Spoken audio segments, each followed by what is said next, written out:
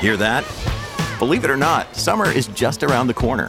Luckily, Armor All, America's most trusted auto appearance brand, has what your car needs to get that perfect summer shine. Plus, now through May 31st, we'll give you $5 for every $20 you spend on Armor All products. That means car wash pods, protectant, tire shine, you name it. Find out how to get your $5 rebate at armorall.com. Armor All, less work, more clean. Terms apply.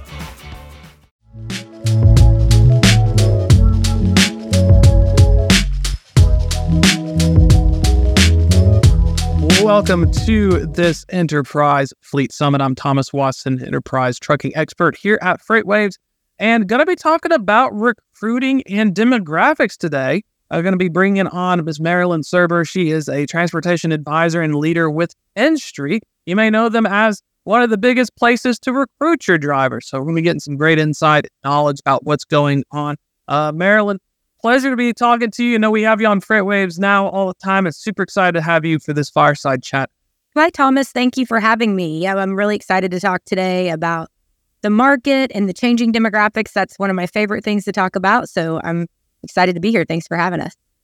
We'll dive into the market part first. A lot of times people outside of trucking don't understand the craziness with, in a down market, it feels like you get more applicants, but then when the market's really hot, there's tons of freight, it's harder to find drivers. Tell us a little bit about that kind of dynamic. Yeah, so it's exactly right. Whenever there is a lot of capacity in the market from a driver standpoint, it usually means there is less capacity on the freight side. So drivers feel that at their companies. And so when they start to feel freight slowing down and miles start to change and things start to change at their existing company, drivers kind of start voting with their feet. They start to go look for other jobs, and it floods the market with applications because people are searching kind of for thinking, oh, it's going to be better somewhere else. It's going to be, there's going to be more miles here, or maybe this regional is better. Traditionally, that seems not to be the case, and it kind of then just levels out, which is where we've gotten to now. And so it's just a very, it's an interesting market. And then whenever we're in a really good freight environment, frankly, like we were in for the last several years, up until the last 9 months, you have drivers that they're making a ton of money, they're busy, they don't have time to apply for jobs, so there's not as many applications. You also see a lot of drivers start their own companies and get their own trucks and kind of lease on and do, lease operators and owner operators. You see a lot of that fluctuation in the market as well in a strong freight environment, which further compounds, right, less company, free driver applications in the market. And I think it's really cool from a recruiting standpoint because typically I've seen some fleets split them for new drivers and experienced drivers. So a recruiting group will target drivers out of a CDL school or wish to help out if it's a large carrier. But then the existing drivers, I wonder if the applications change as well. Like now in this softer environment, I wonder if you're seeing more existing drivers and maybe less newer drivers coming in, vice versa. So that's really interesting. And, the student driving and hiring drivers from training schools has really evolved over the last three to 5 years. So during COVID and even coming out of COVID, and for the most part, it's still standing true, is a lot of different carriers are now hiring students or entry-level drivers. Forever, it was really just your top, people usually in that top 150 or top 200 fleets that you would see, and very rarely private fleets. And now, we see private fleets, we see larger fleets or even mid-sized fleets, local fleets starting to hire entry-level drivers. But it's interesting that you bring that up because we have started to measure now what is the tenure of drivers, that are looking for jobs. And it stands, if the longer a driver has been at a company, the less likely they are to leave. And that time just continues to go down the longer that they've been at a company. But you will see more drivers in that bucket leave as the economy shifts and changes. I think it brings into the point of the demographics as well. It's fascinating. I heard back in the day, the average driver is between 45 and 55, predominantly male. But I do wonder now with changes and especially with the post-pandemic, is the very type of driver who's being recruited changing? Are younger drivers coming in, or are we still following this wave of people reaching a certain age? So it's really interesting because the demographics are changing. We are seeing a once in a generation kind of shift in business. So now, to your point, when I first started talking about different generations in trucking was in 2015. And at the time, the average age of an over-the-road driver was 55, right? Now the average age of an over-the-road driver is 47. And so it's changed that much in just, less than 10 years.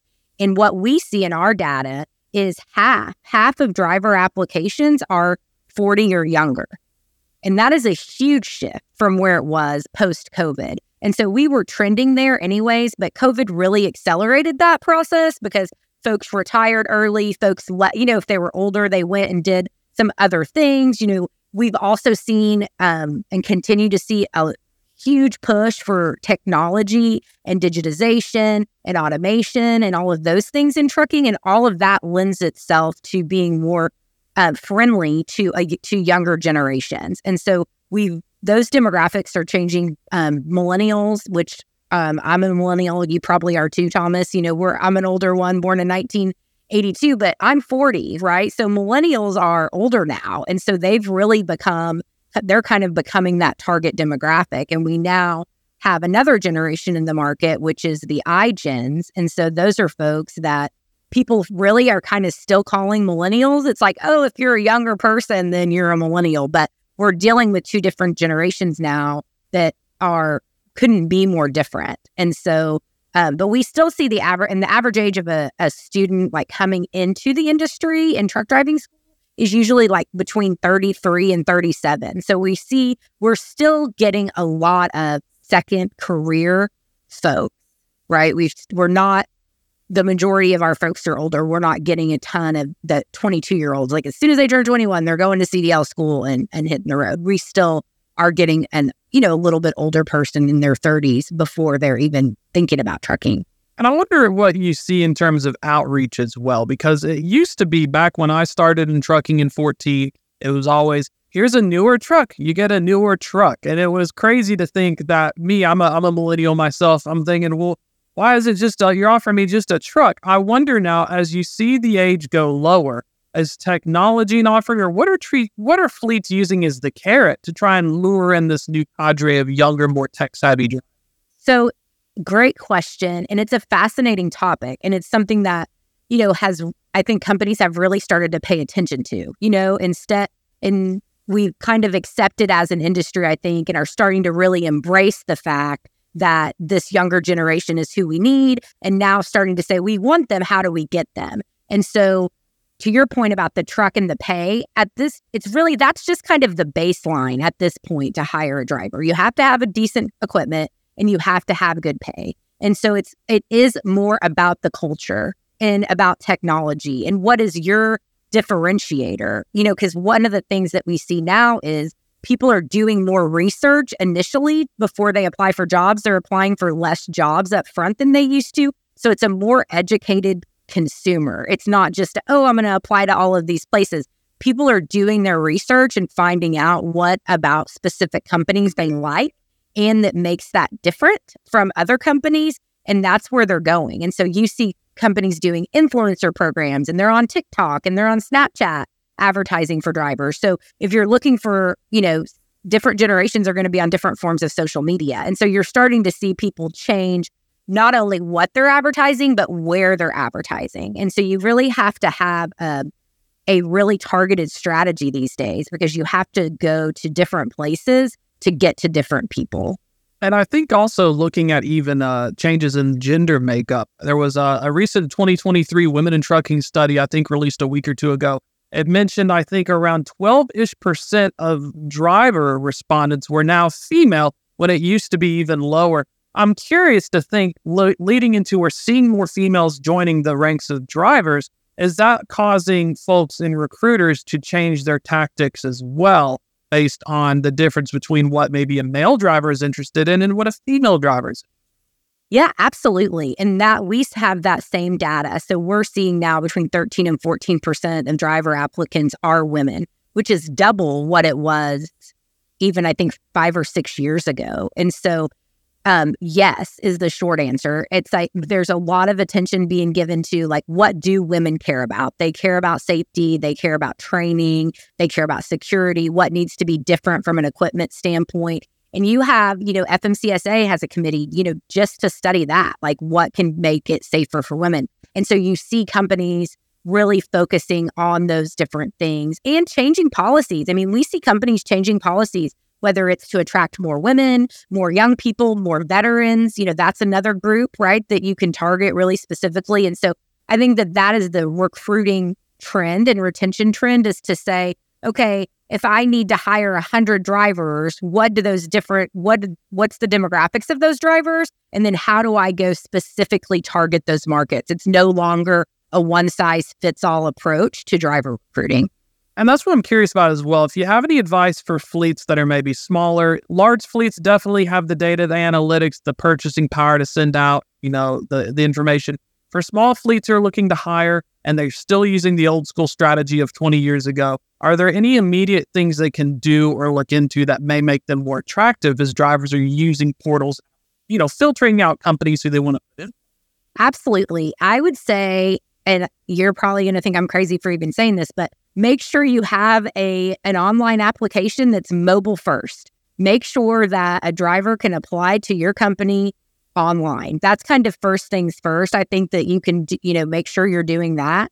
And then also something that you can do pretty easily is you can engage on social media. So if you don't have a brand on social media and you're not recruiting on social media, that is definitely something that you need to be looking at and figuring out how you can do that. And when I say social media, I don't just mean like using Indeed. I mean, do you have a Facebook presence? Do you have an Instagram presence? Do you have a LinkedIn profile? Those types of things. Like those are things that you need to have to be able to attract the next generation of worker and, really, and to retain them, because it's culture building as well, for your fleet.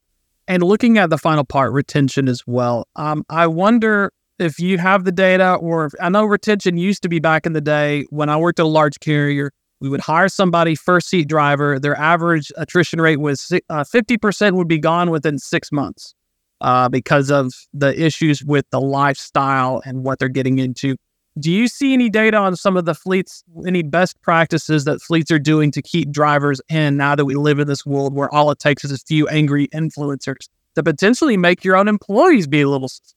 And the trends are still the same. The earlier on in the driver's tenure, the more likely they are to leave your company, leave the company, and you still see the highest turnover, in the first 90 days and then, and from that 90 days to 6 month measure. But one of the things that fleets are doing to help really move the needle on retention is they're surveying their fleet. And so they're asking their fleet, what is it good for you? And then they're giving that feedback back to the fleet. So if you're going to survey your drivers, that's excellent, but you have to give them some type of response, because if you ask them questions and then you never tell them what you do with that information, you really just wind up pissing them off rather than, it being a retention issue. So ask your drivers' opinions and then give them that feedback. I think that is one of the things that companies can do, but also there's things that don't even cost any money, really just kind of cost manpower,